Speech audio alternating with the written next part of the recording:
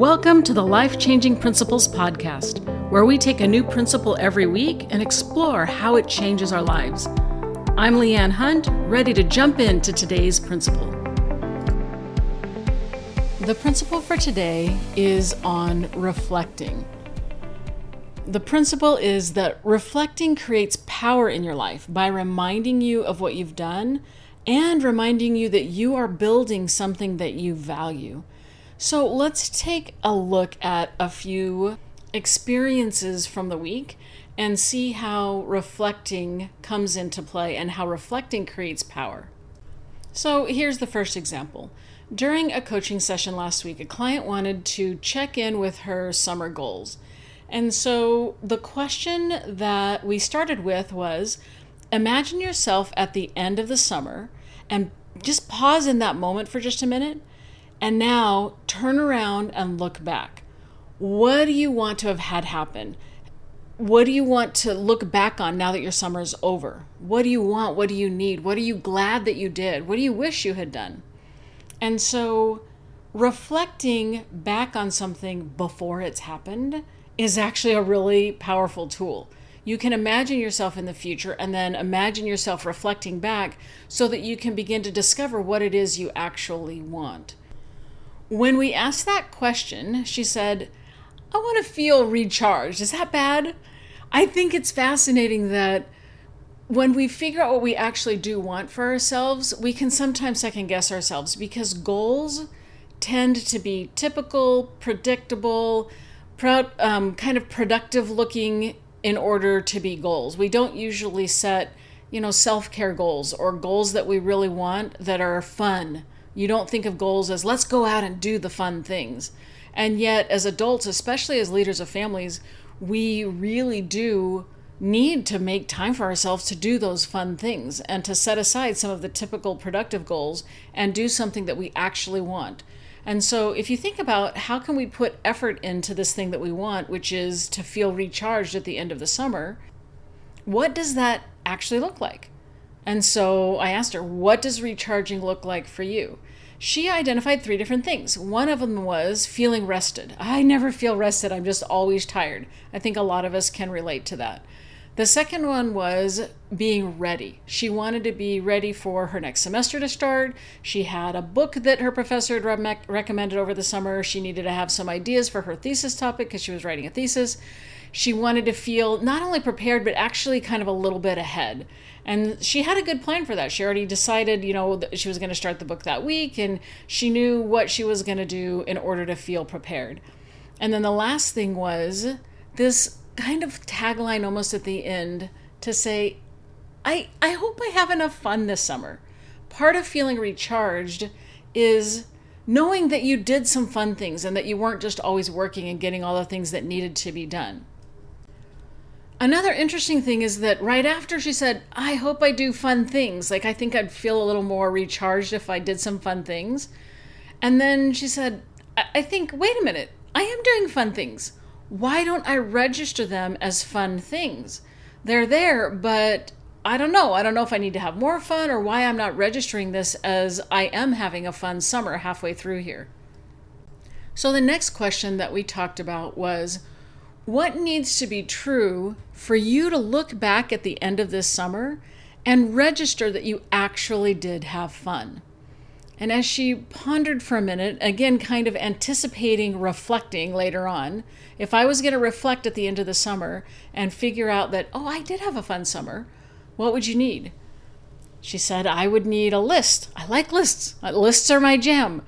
And so if we designed sort of a goal journal page for what that would look like, it would have at the top of it, fun things I did this summer, and not only have a list of all the fun things, but why they were fun. She did some things that she said that not everybody thinks are fun, but she really wanted to register them for her as fun. Like I watched a Christmas movie in the middle of the summer. That was fun. I enjoyed that. I read a nonfiction book. A lot of people don't think that's fun, but I like it. I learned something new from it. And so whatever it is that I think is fun, I want to write those things down. And some of them will be family things, but I want some of them to be personal things. So maybe I can even, make a little note of which ones are family things and which ones are just for me. Maybe I can put a star by the ones that are just for me. I love this idea of imagining yourself in a future position and then imagining yourself reflecting back on this time period in front of you and then asking yourself, what will I want at that moment to be remembering, to be reflecting on? Let's look at a second way that reflecting can be powerful and can create power in your life. So as I coach a variety of people with their variety of goals, often what will happen is they'll kind of start in the middle of the goal instead of at the beginning of a goal. They'll say, this is what I want to work on. I'm working on my writing. I'm working on my photography. I'm working on connection. I'm working on planning dinner meals. I'm working on getting organized. I'm working on finding a way to do planning throughout my day in a way that's flexible and manageable so that my dreams can connect to my real life. It almost seems as though that they're starting from ground zero by forming a formal goal, and so that nothing that they did before that counts toward their goal, because today's the day they're starting their goal, so today is ground zero. But when you ask questions that get them reflecting on what they've already done and what they've already learned and how far they've already come, it's astonishing to me how far they have already come on their goals. These things that they're doing are important to them, so of course they've been incorporating it into their lives. A good question for this is to ask, what have you done so far, or what's worked for you in the past around this kind of a goal? And you begin to get all kinds of stories about work they've already done, about skills they already have, experience they already have. And so I think sometimes when we're setting goals and looking forward, we don't take the time to reflect and look back on what we've already done in preparation for this goal. It's like we stand on the shoulders of our own past efforts. And so honoring our own past efforts in some way can be so powerful. That moment of reflecting can even be recorded in a goal journal. You can have a page that says what I've done so far, and you record the things you've done so far, and then you can also make plans for the future. So a goal journal isn't only about planning for the future. It isn't only about anticipating and working hard and making plans and figuring out what's happening next. It's also about reflecting for a minute and honoring what you've done to get to this point so far. Honoring what you've done to get to this point so far can give you confidence. It can remind you that you're not starting from zero, and it can be really motivating because you see the progress you've already done and you're respecting that progress. Sometimes it's hard to reflect. So, for example, if I say, what did I do today? I don't even know what I did today. I find that time feels like it gets away from me, and I look at it and I go, what happened to my time? What did I do with this time? And so I've been doing some little goal journal experiences or experiments where I'll actually, for a period of time, maybe for a day or two, just write down as often as I can what time it is and what I've been doing and what I'm doing now, like the next thing that I'm going to be doing. And it's not something you would want to do all of the time in your life, but it helps me to get some perspective on what I actually do with my day. It gives me an opportunity to reflect because I'm jotting it down. So at the end of the day, when I look back, I go, oh, that's what I did with my day. So if we want the power and the privilege of reflecting, one of the things we need to do is actually record. Recording is a part of the gift of reflecting later on. And the recording doesn't have to be some big journal kind of thing. It can be something as simple as a list. It can be something as simple as a little log. It also doesn't have to be something that's like consistent routine that you do every single day. It can be something that you do as a project girl. You can record something one time and still later on be able to reflect on it multiple times. So, for example, one of the clients I was working with does a Marco Polo on a regular basis with some different groups and different friends and family. And before she gets ready to do her next one, she'll often go back and listen to the last one so she can kind of remember what she said. And that little bit of reflecting, because she had something to go back to, was really powerful for her. And it reminds her of the things she was doing that she totally would have forgotten had she not done that little Marco Polo video with her friends.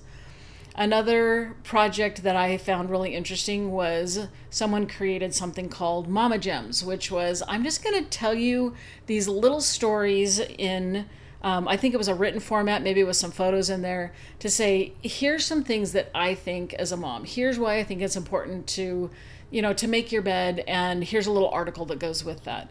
And so when you have this little collection of stories, there weren't very many, and she did it for a specific project for someone who was away from home and then shared it with all of the family. That one-time project gives everybody a chance to go back and reflect on it. They can go back and read about what she was doing and what was valuable to her. Sometimes we may think that our lives are too mundane or not interesting or important enough to actually record anything that we're going to go back and reflect on. And one of the, I think, powers of having a goal journal is that you can create these little groupings or little listings of things that give mundane things the importance that they deserve. One example was that there was a person who liked to read mysteries. And so she said, what I really want to have is a list of all of the Agatha Christie mysteries. I think she's the best. I think she's brilliant. And I like pausing halfway through and thinking, how can I think outside of the box? I never figure out who's actually done it, but I like standing in that moment and trying to think outside of the box and think like they do, because I think that that's fascinating and fun. And so having a little place in your goal journal where you can record the mysteries that you've read, it seems like in some ways that would be small, mundane, not a big deal. Okay, you read a book, that's awesome. But to record it honors the joy that brings you, the fun that you have in thinking about the mysteries and in reading your next one. And so collecting these simple things into one list creates a sense of importance that you can then go back to and reflect on. You're probably not going to reflect on or even remember which mystery you've read if you've read a lot of them. But if you have a little page that says, here's the title of the book, The Butler Did It. Oh yeah, I remember. It brings all of that back to you.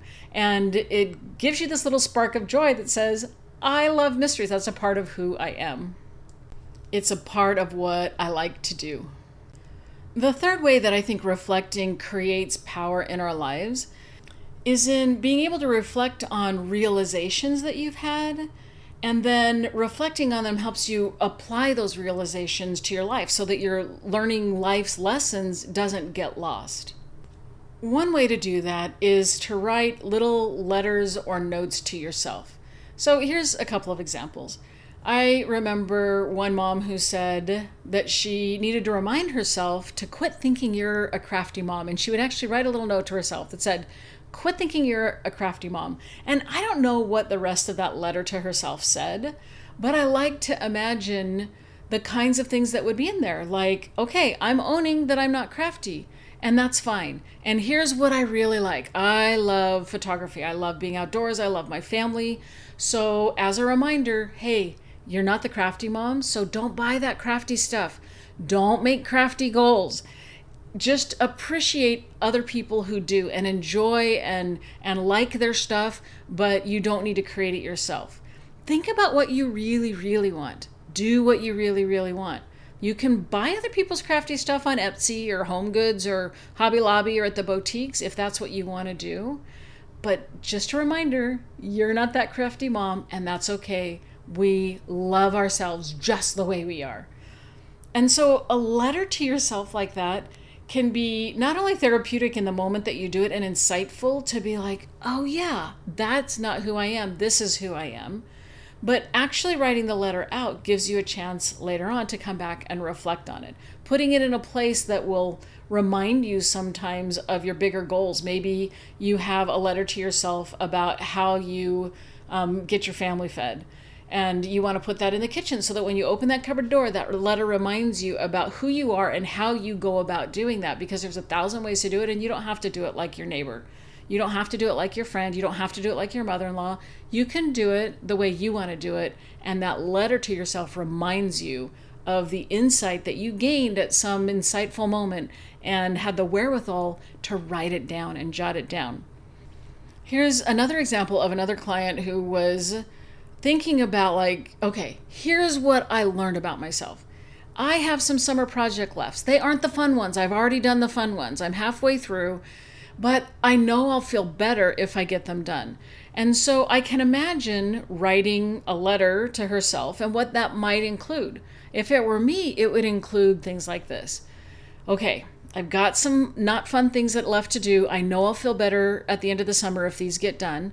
I'm also probably going to feel angry if I do them all by myself. And so what do I need? I need to ask for help.